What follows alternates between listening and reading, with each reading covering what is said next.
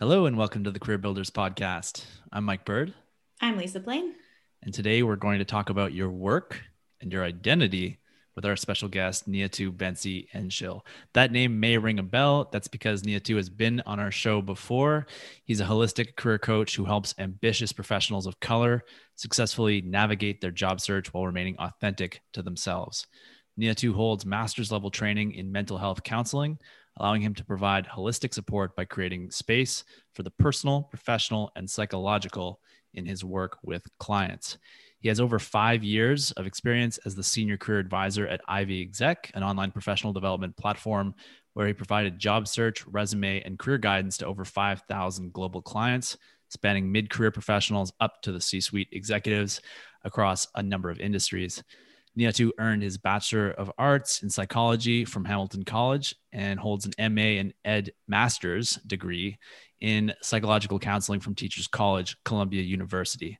His early career roles included stints as an HR analyst at Merrill Lynch and an associate recruiter in executive search at Isaacson Miller. Niatu was born in London, raised in New York City, finished high school in Accra, Ghana, and spent a full year studying abroad in Paris. He's a husband, a father to a wonderful 9-year-old girl, and a frustrated but passionate Arsenal fan. He joins us from East Orange, New Jersey. Niatu, welcome back to the Career Builders Podcast. Thank you so much, Mike and Lisa, for having me back. Clearly, I didn't stink up the place last time, so I appreciate being invited back as your house guest. I look forward to re-engaging with everybody and jump into this conversation. My intro sounds super long. My bio, maybe I need to shorten that, but thank you for reading all of that. I appreciate it. Hey, you're a pretty special guy. It's our pleasure to have you back, and I'm okay using the oxygen in my room a little more than necessary to get the bio out. Yeah, it's really interesting too. So we're really excited to get into this topic with you today. Before we get into it, can you tell our listeners a little bit more about your career journey and what brought you to the point that you're at now? Yeah, sure. So weaving a bit more connective tissue between, what Mike had shared already about my career path to date. Going all the way back just to, say where my origin story is, I thought I wanted to be a psychologist my senior year of high school. That's kind of what kicked everything off for me. What's always been true for me is that I'm someone that people feel comfortable talking to, getting advice from, and I seem to be able to create space and make people feel safe. And that's something that's been true for me since I was, in middle school, essentially. And so somehow that led me to thinking that maybe psychology could be a path for me in the future. Upon graduating with a psychology degree, I had no clue what I wanted to do with that. I didn't know what the next step was beyond going to grad school for a PhD, and I knew I was not ready for that in any way, shape, or form. So to all the young listeners out there, make best friends with the Career Center and use all the resources there. The reason I got that first job at Merrill Lynch is because I did a alumni interview program through the Career Center.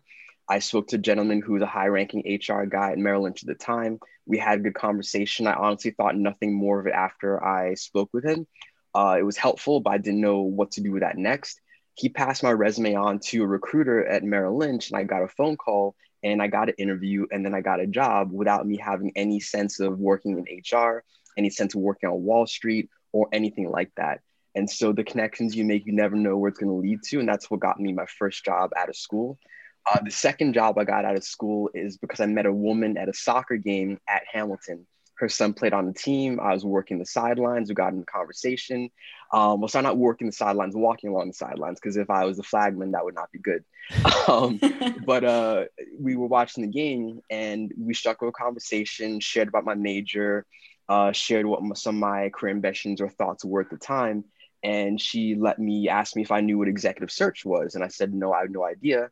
Had a good chat about that. I made a good enough impression on her that she asked me to send her my resume. I did. Interview, job offer, and I got both job offers my senior year. I chose Merrill Lynch, and after leaving Merrill Lynch, I went to Isaacson Miller, which was the executive search firm after that. And so essentially, I landed my first 2 jobs out of college while a senior in college, and just through connections and keeping in touch. And so for all those listening, you never know what can happen through conversation, through a connection. And so just be as open as you can. and keep in touch to the best of your ability, because you never know where that will lead you. What I discovered going through those first 2 jobs, they were great opportunities. I'll never knock them. They were good formative experiences, but I realized that my heart wasn't really in what I was doing. I wanted that one-to-one impact and connection in my work. That's what led me to go back to grad school for my degree in mental health counseling.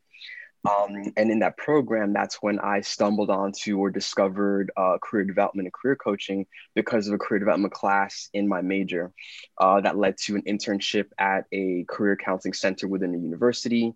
That university had a unique model. All the senior staff were PhD levels counseling psychologists. So that's what turned me on to my holistic view of career coaching. Because I was taught to deal with the whole individual and ask, well, who's in your family and what careers in your family, before I even asked them what their major was or what they intended to do post-graduation. And so that led me after that to working in higher ed in a career center after I graduated my master's. And then I was managing a co-op internship program in that role. And then through the magic of LinkedIn, I was recruited through LinkedIn, wasn't really actively looking. And so I'm a testament to that being a real thing. I got this opportunity to work for Ivy Exec because a recruiter found my profile, thought I might be a good fit. And then that allowed me to transition to Ivy Exec, where I really got the bulk of my experience when it comes to direct career coaching support, working with, as you said, mid to senior level executives, provided on the spot, feedback, diagnosis, triaging, resume reviews, and all of that, with a bit of sales and learning how to sell resume and coaching services. And so that is sort of the backstory that led me to where I am now. So actually it's about 10 years in the career development field. I graduated in 2011 from my master's degree, which feels like forever ago at this point. Kind of dating myself, I'm starting to feel old, but not really.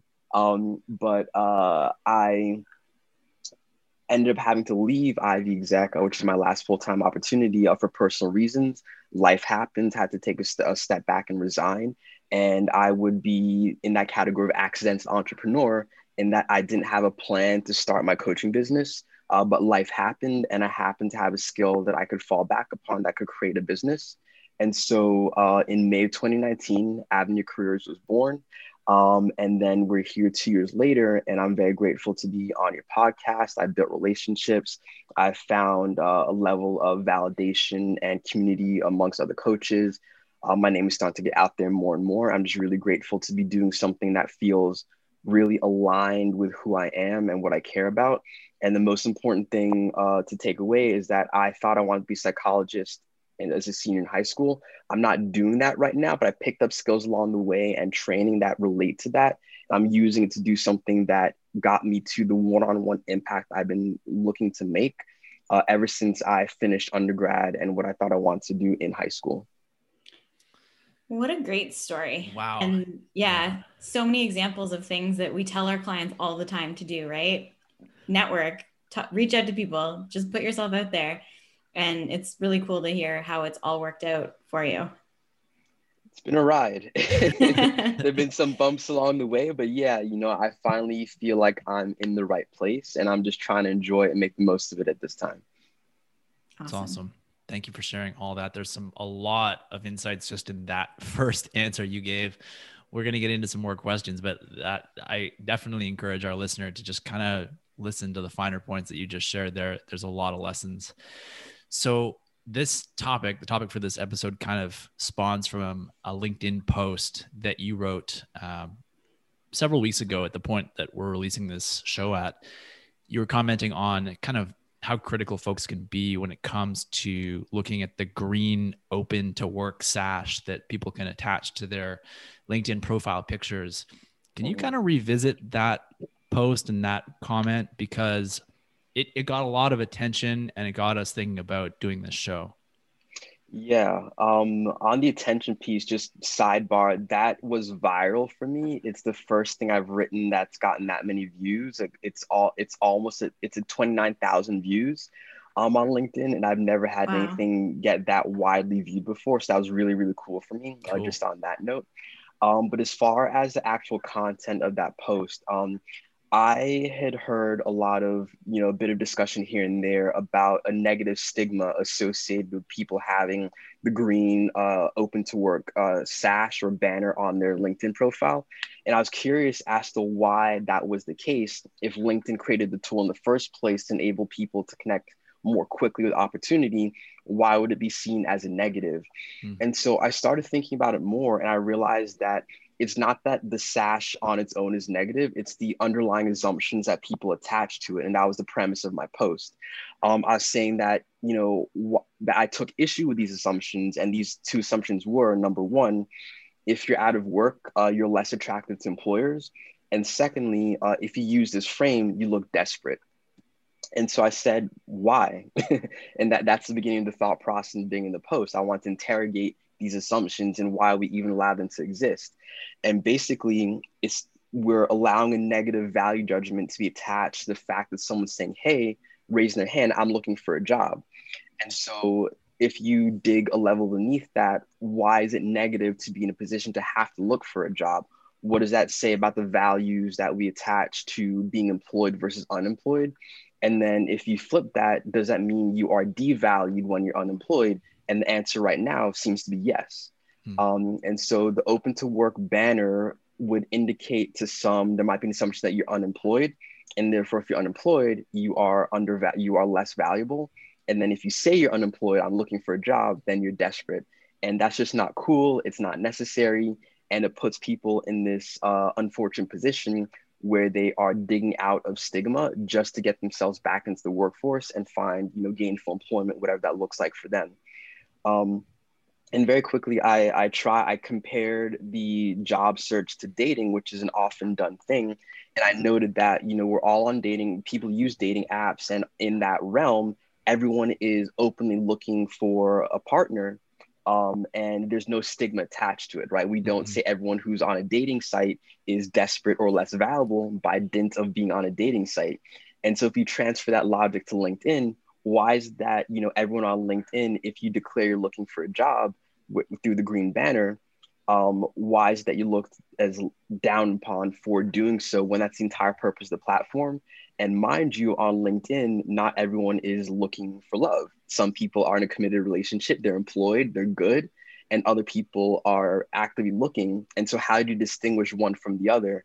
And so LinkedIn simply made it easier to do so with this green sash. And so why penalize people for using the tools created by the platform and for declaring what they're looking for? And also recognizing that we have all been in the position of looking for work or being single, looking for love. Why do we stigmatize those looking for work? And so that was, in a nutshell, the post, and just attacking those underlying assumptions, which are based on negative value judgments against people who are out of work and looking for work, and who have the audacity to say they're looking for work.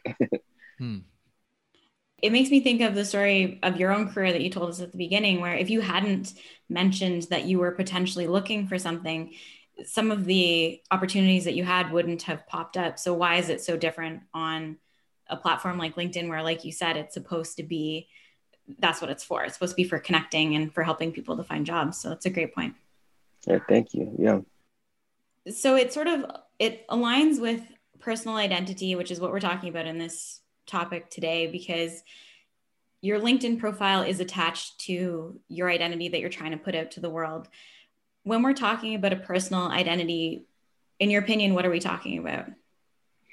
Sure. Identity obviously is a really complex topic, and there are several different ways to define it. But for me personally, I think about what is true for me or constant across time, as much as that's possible, across time and situation. So for example, my nationality, my ethnicity, my race, the collection of experiences that I have gone through in my life, where I've lived, there are all these different factors that contribute to how I define my identity through what has been my lived experience and what I've been born into, right? There are obviously things that we are born into that we can't have no control over, and these do form parts of our identity, whether it's, our sexual orientation, our gender identification, things like that. Those are all a part of who we are because it's how we express ourselves, how we interact with the outside world, how the outside world perceives us in turn, and the interaction of all those things. And so in a nutshell, that for me is what I think when I think of identity. And for me, it's not what you do. I might be jumping ahead, but it's not what you do, which is your profession. Identity for me is more so who you are. Mm-hmm. And so not a lot of people that I've interacted with outside of the coaching world think too much about their identity. Sometimes people will call it personal branding when they're looking for a job. Do you feel like it's important for us to define our identity? I think so. The more rooted we are, the easier a time we can have in navigating what life in the world throws at us. If you don't have a defined identity, I think it's really easy to get swayed off course in terms of what your personal goals, ambitions, and orientations are. I think identity gives you a sense of anchoring, for lack of a better word, and ability to have a, I'm throwing all these metaphors, but kind of home-based platform from which to launch, choose your favorite metaphor adventure right now. We love metaphors. Yeah, they're fun, right? But it's really just a way to orient yourself that allows you to not lose your way. Yeah. Without, when people have a sense of lost identity, it's a sense of loss of direction. And so that's why I think it's really important to, define your identity, so that you protect yourself from that potential loss when things in life and work happen to you and around you. That makes sense. Totally with you there. It's interesting because there are a lot of people who tie their identities to their work. And so you mentioned that it's best if we can not do this. I was somebody who had done this. I was an accountant for a long time. And, I was an accountant. I came with these specific set of personality traits. And sometimes it tied with being an accountant. But I also see this with teachers. I see this with a lot of different people. So why do you think it is that we tie, or some of us tie our identities so closely with work? Sure. I can speak best to the United States context. It's where I lived most of my life, but I have some reference points externally as well, thanks to my experiences. In the US, and maybe other, quote unquote, Western cultures, but specifically the US, let me just be clear, there's this notion of living to work instead of working to live. And so if we set up a dichotomy with some European cultures, whether you want to say the French, the Italians, things like that, or cultures like that. In France, for example, they have had a 40-hour work week, or I think 35 even for years. There's a law recently passed in the last couple of years where you can't email your employees over the weekend. And so there's a very clear separation of life and work, and even more so than separation is protection of life outside of work. And so can you imagine United States, a law being passed saying that you can't email your employees over the weekend? Like, people would tear their hair out, investment banking would crumble, like many industries just wouldn't work out if that was the case. And it's because the emphasis here is on living to work and for your work and through your work. And that's where identity seems to get tied in so much. Your profession defines you, status, class, things like that. So the difference between, a janitor and, a venture capitalist is that the venture capitalist is treated, with the red carpet gets rolled out, but the janitor isn't accorded what should be an equal amount of respect, despite the differences in their profession. And we can get in a whole other conversation in terms of what is valued and not valued, social worker versus someone who, takes risks with people's money, and so on and so forth. But, getting, back more to your question, because there's such an emphasis on social status and mobility that is afforded to you through your work, your identity gets wrapped up in your ability to attain and climb and do all of that. And you're judged on what you do. And so what you do is associated with who you are and how you're treated and your value. And it's just so interwoven. That's why it feels like identity is so closely tied to work in the United States context. versus other contexts where there might be a healthier either separation or, like I said earlier, protection of life outside of work. That's so true. And going back to your article about the banner, that probably ties pretty closely into that if you're not working, your identity is now shifted. So even the social perceptions are placed upon you on top of your own perceptions of your identity and work. Yeah, certainly. That value piece, you have value when you have work. There's a couple of comments that was really helpful in response to that post. A few that brought up the fact that back in, let's say, the 50s, 60s, 70s, when if you were unemployed, something was wrong with you at that time, because people were generally, gainfully employed and they worked for the same company for years until retirement. And so the world and work has shifted and evolved, obviously, from that time. But somehow that mentality is still left over, especially in this society, that if you're out of work, there must be something wrong with you. And so it's about trying to dismantle that old notion that doesn't fit anymore in a world where people don't work for the same company their entire career. People hop around much more often. People are more self-directed with what they want to do. If we look at the NBA, for example, when people like LeBron decided to, oh my gosh, decide where he wants to play, people lost their minds because he wanted to take control of his career and all of that, right? And so this is the world we live in now, but there's this old notion in the world of work that you are only valued when employed. And again, if you're unemployed, then you must have done something to deserve this horrible fate and situation you find yourself in. To hell with any personal circumstances or market or economic circumstances that may have befallen you that cause you to be in this situation. That's really, really interesting. So it sounds like sort of the narrative that we've played. First of all, the vision of what we sort of see as being quote unquote successful, as I use the air quotes on a podcast. Right. The vision of what we define success to be affects the journeys that we all end up taking in our own ways to get to whatever we view success to be. And then we link our this is what I'm hearing, we link ourselves, our identities, our self-perception to that pathway that we're on. And so my curious question now becomes, like, if we change the vision, if we change the goalposts, if we define success a little bit differently, moving away, let's just say, from the idea of it being so driven on money, fame, status, et cetera, would that maybe alleviate this sort of more toxic mindset that we've developed around identity, and particularly identity around folks who are looking for work? Does that make sense? I think I hear you. Yeah. I think that it would change things rather radically. I think we'd all just be happier, quite frankly. Yeah. I mean, when they do, I'm not intimately familiar with these studies, but we've all heard in the news and things like that, studies about happiness and kind of life satisfaction around the world. And the United States ranks pretty poorly in terms of the happiness levels of its citizens. And I think it's because of this culture that so heavily emphasizes, prioritizes, and elevates work above all else. And people are always chasing something rather than finding contentment in who they are and other areas of their life.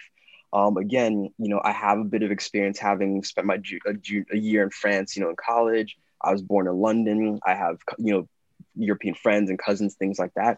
And there's just this different emphasis within their lives about how they conduct things. And it's not so strongly and rigidly tied to, one's profession or status and things like that. It's not to say that these things are inherently negative or bad. We all would love to be financially comfortable. We would all want to be successful and things like that. It's not inherently bad. It's, the principle of everything in moderation. It feels like there's overemphasis, in Western society or United States culture on these things. And if people had the opportunity to focus in on, creating a lifestyle that enabled them to live in a way that was true to their values, true to what their priorities were, allow them to spend time with family, with friends, that's what actually brings happiness. Those societies that are happy, people have, when we spoke last time about this term, balance, let's move away from balance. We've got great integration, as I shared last time, in their lives. Things feel integrated. Work fits in a way that works for them. It allows them to have the family life, pursue their hobbies, pursue things that enrich them, on a daily basis, because work won't be that for everybody. Certainly there are people who love what they do, and I'll never take that away from anybody. If you love what you do, that is beautiful. Go ahead and rock with it. But not everyone is able to be in a situation where their work is very fulfilling for them. And so if we had a situation where people could find fulfillment outside of work, that would be the greatest. And then if you get fulfilled at work, that's like the cherry on top, in my opinion. And so if we could, as you said, shift the goalposts and try and reimagine or reprioritize what we emphasize, then we can get to a situation where people can find a healthier way to integrate work and what that means in their lives, and integrate, family, friends, hobbies, whatever it is that you care about. That's what we should be trying to optimize for within how our societies function and how work functions ideally. Love that you just shared that. Thank you so much. That's it's huge food for thought for anyone who's listening to trying to figure out what is this whole career thing all about. It's a big question, but you've given some people a great place to start thinking about it. Cool. So in speaking about home and personal identity, there are some people who separate them. So I've worked in some corporations where you have a work personality and you have a home personality. And sometimes you get to see a glimpse of someone's home personality and you're like, oh my gosh, I can't believe that you're like that outside of work. What are some of the benefits though of bringing more of yourself to work? That's a great question.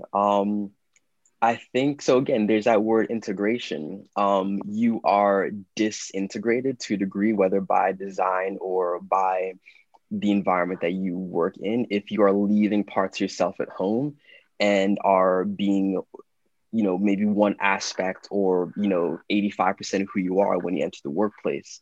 I think that the challenge or the problem with doing so is that your work, your colleagues, your customers, clients, what have you, are not getting the full extent of what you have to offer. And so I think everyone loses, especially the individual who's going to work and leaving some of themselves at home. Some of the characteristics that make you dynamic in your home, that make you so fun with your kids, that make you so, reliable or helpful to your friends and what have you, and within your community, if you're leaving parts of yourself like that at home, then what is being missed out when you're in the workplace and, doing what it is your vocation is, on any particular day. We would hope that work environments would allow for people to bring their full selves to work, because then the employer wins, and everyone wins at the end of the day. And so when people have to sacrifice that, it's like, it's suboptimal, for lack of a better word. And it's just a shame, because it forces people to not be able to express themselves to the fullest extent, and then they will feel unfulfilled. Their tenure and their time and their feelings within the workplace might suffer. They might be, shortened. And then, it's not a good look, for lack of a better word. That's a technical term. It's not a good look. And I would hope that we can start thinking about that human element when it comes to work, and thinking about, creating environments that people have the space and the freedom to bring their full selves, and offer that in their work every day.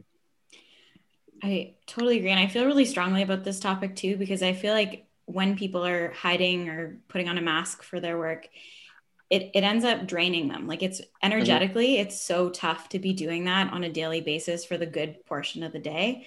Right. And on top of that, everyone has such a unique, interesting, wholesome life to bring that, like you said, by leaving any of that at home, the employer is missing out, your colleagues are missing out, and you're missing out as an individual. What are some of the challenges though that people face with bringing their identity to work? Where my mind immediately goes is that depending on what your identities are, plural, you may have more or less freedom to bring your full self to work. So putting a finer point on that, if you are a person of color, a Black, Indigenous, or person of color, BIPOC, or a woman, or from the LGBTQ community, you do not have the same latitude of freedom to show up as your full self in the workplace, because the workplace has not created space for you that makes you feel safe to even do so. If you're not, to flip it, if you're not part of the majority culture, then you, to a certain degree, automatically can't show up as your full self because you don't meet those standards. You don't fit, into their norms, check their boxes, and what have you. And even companies that do offer people some latitude to be, unique or individual, some people's ability to color outside the lines is different than other people's ability to color out the lines, outside of the lines. And so if you think about hair, for example, in New York City, and I think in California, they passed these crown laws that are for the protection of the natural hairstyles of Black people. And so why should I have to get, legal coverage to come to work in the way that my hair naturally grows out of my head, or the way that I choose to style my hair because it works for how it naturally grows out of my head?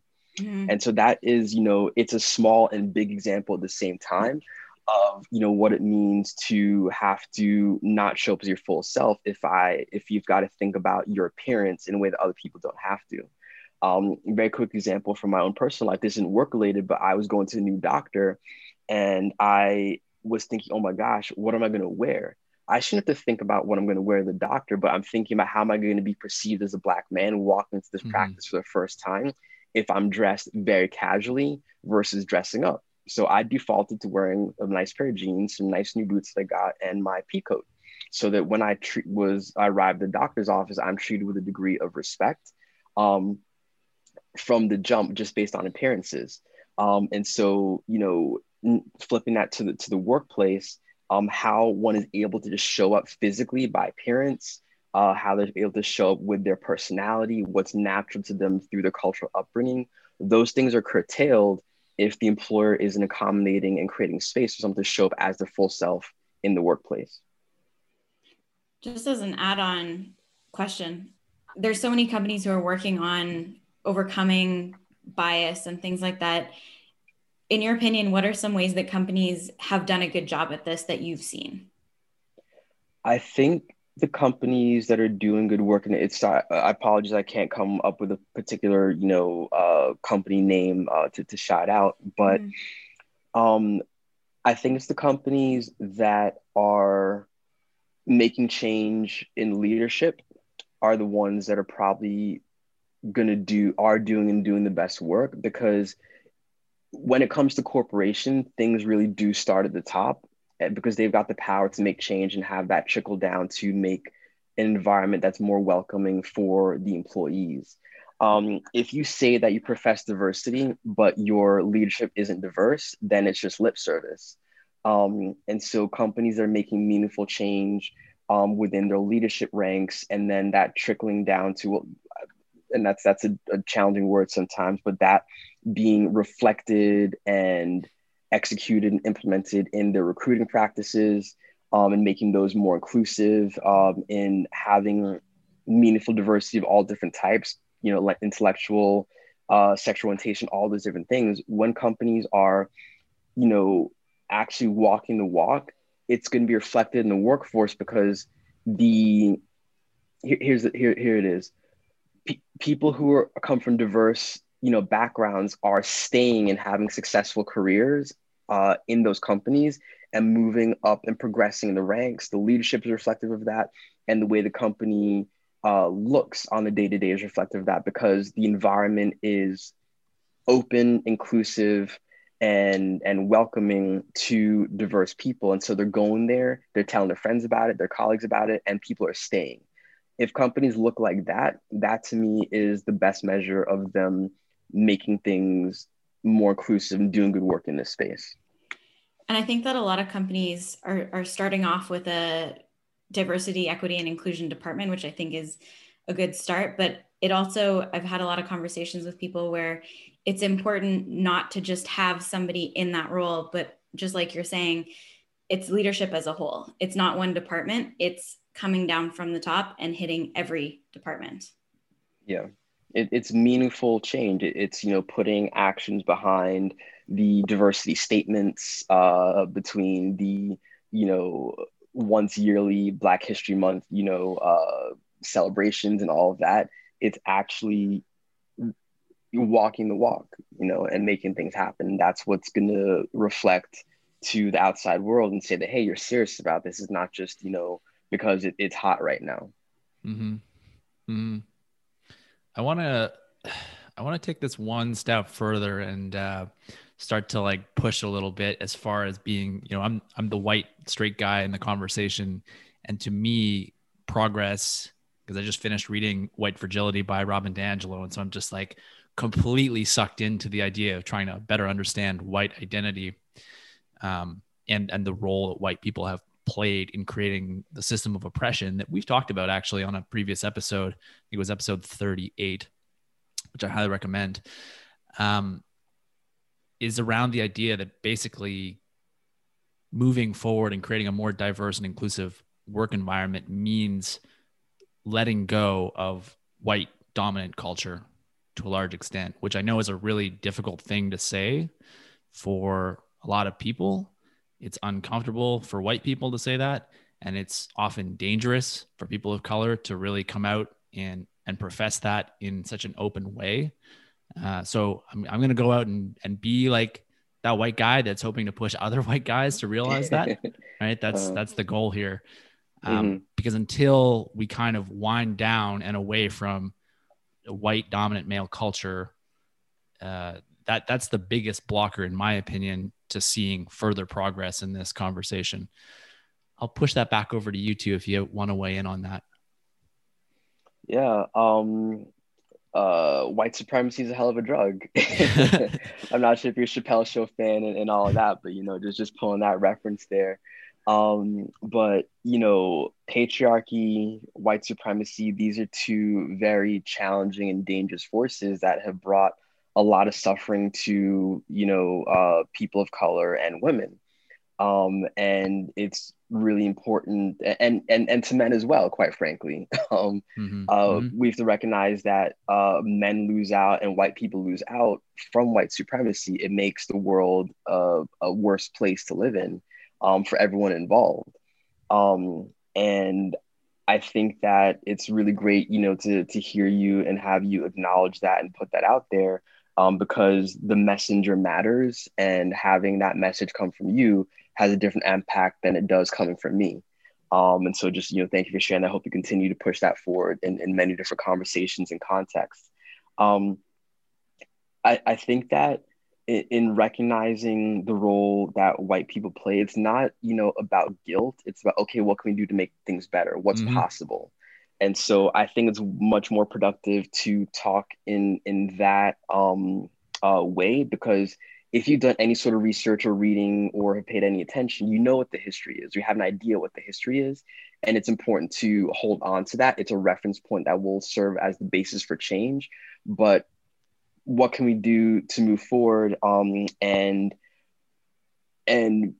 move past this fear of loss and into how can everyone gain? Because I think white people don't realize that they win too when they can let go of white supremacy and whiteness and embrace a diverse society and culture, and and learn and grow from it, and learn and grow from one another. And if we can get into that, not a deficit mindset, but a mind share mindset, which is a term that I learned recently, then we can have a much more positive view, in that we all gain by progressing, together and making things more equitable. It's just better for everyone. Totally. Agreed. Yeah.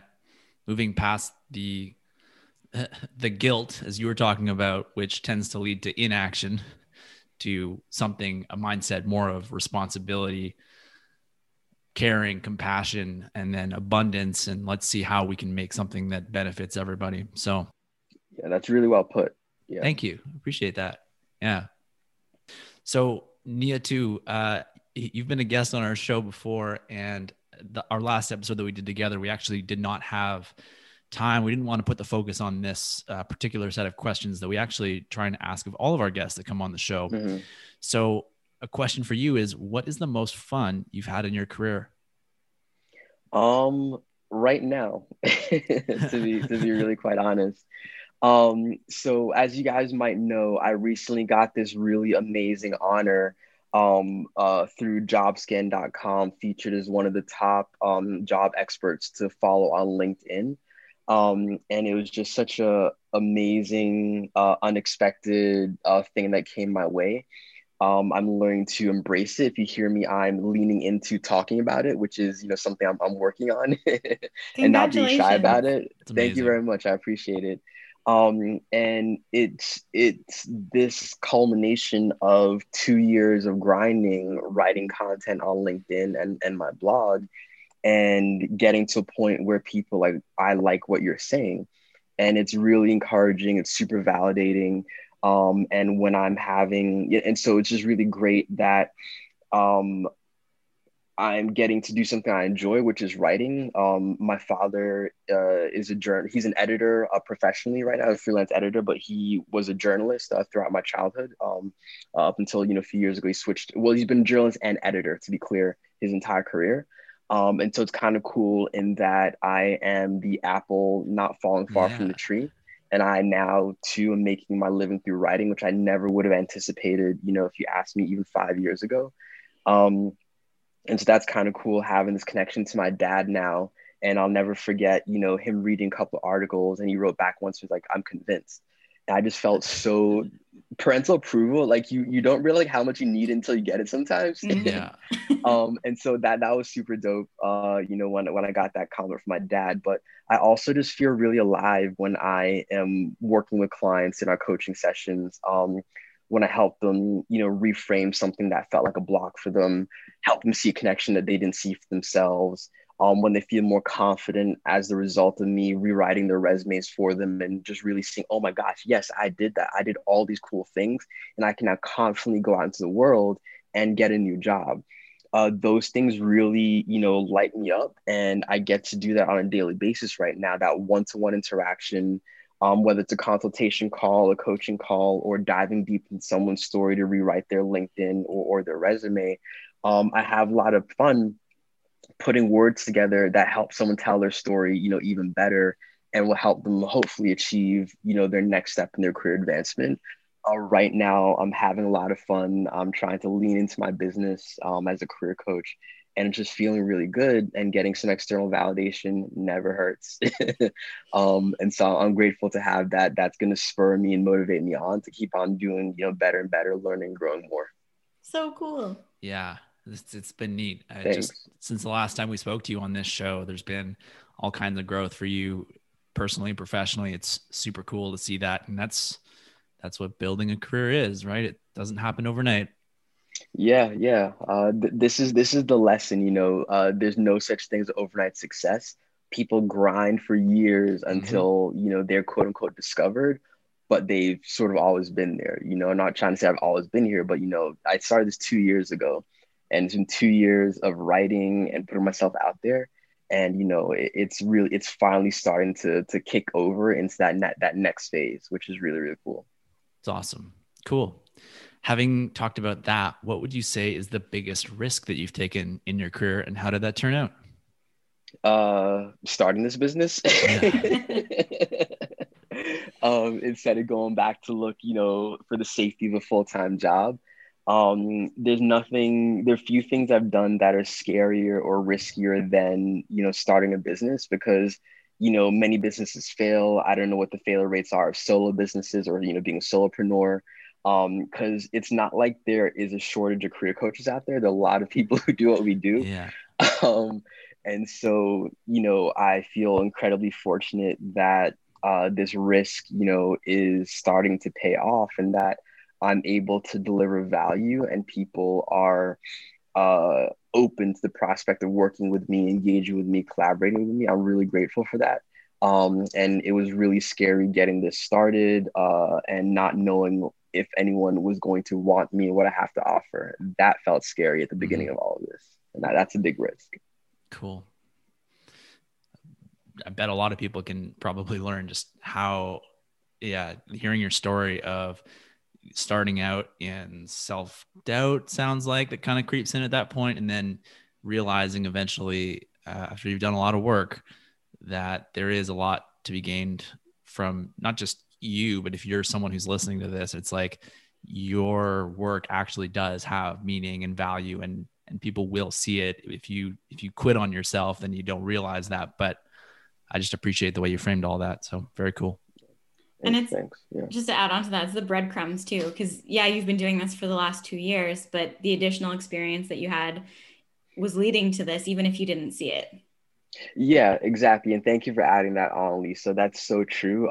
As I shared earlier on, I have been in the career development space for it's 10 years now. I graduated in 2011 from grad school. So it is a decade, in this field at large.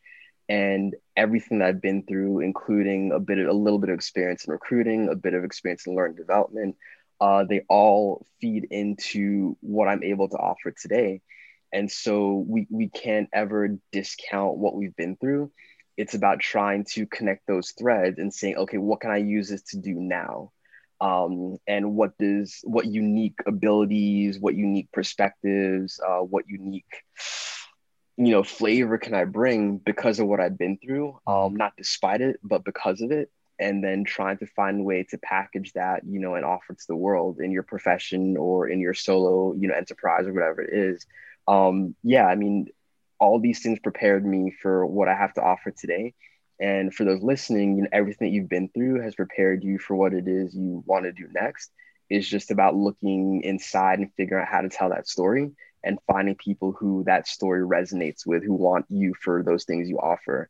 And anyone else who doesn't want it, forget them. Just like keep on looking for where that alignment is, and you'll find it eventually. And that's sort of a perfect bow on this episode of saying, your identity is everything that you just mentioned. And the more that you can bring that forward and identify your identity, the better off you'll be, and the better off or the easier it is for you to create those next steps. Yeah, that's really, really great. I feel, like really, in just having this conversation, I'm an extrovert, self-confessed. I enjoy just doing this literally. But as far as, my work right now, I really hope that people can get into positions that get as close as possible to their ideal. I'm not going to sell anyone on the notion of perfection, but we're trying to reach towards an ideal, and figuring out what that is for yourself is really powerful. And I feel, alive in this conversation. I feel alive in my work. And it's such a dope feeling to have when you're doing something, and we'd all love to do work that we would want to do even if we weren't being paid. Not all of us are blessed to be financially well off to just go and pursue, I want to make origami for the rest of my life because I'm interested in it. We can't all do that. But, if we just, sort of realize that, we are more than some of our parts and experiences, and figuring out what that leads you towards and what lights you up, what motivates you, how can you find it, or as much of it as possible, and go for it, as far as what you do professionally, which doesn't have to be your entire life. And if you can't find it professionally, what can you do outside of work that will also light you up and integrate with, what your work looks like. Love Absolutely. it. You've shared so many amazing insights with us, and advice and things that will be so beneficial to our listeners. What would you say is the best piece of career advice that you have ever received? This is not advice I received directly, but something I heard on a podcast recently. I don't know if you guys know Brittany Packnett Cunningham. She used to be on Pod Save the People, that podcast, and she now has her own podcast called I think it's Undeterred or Undisturbed.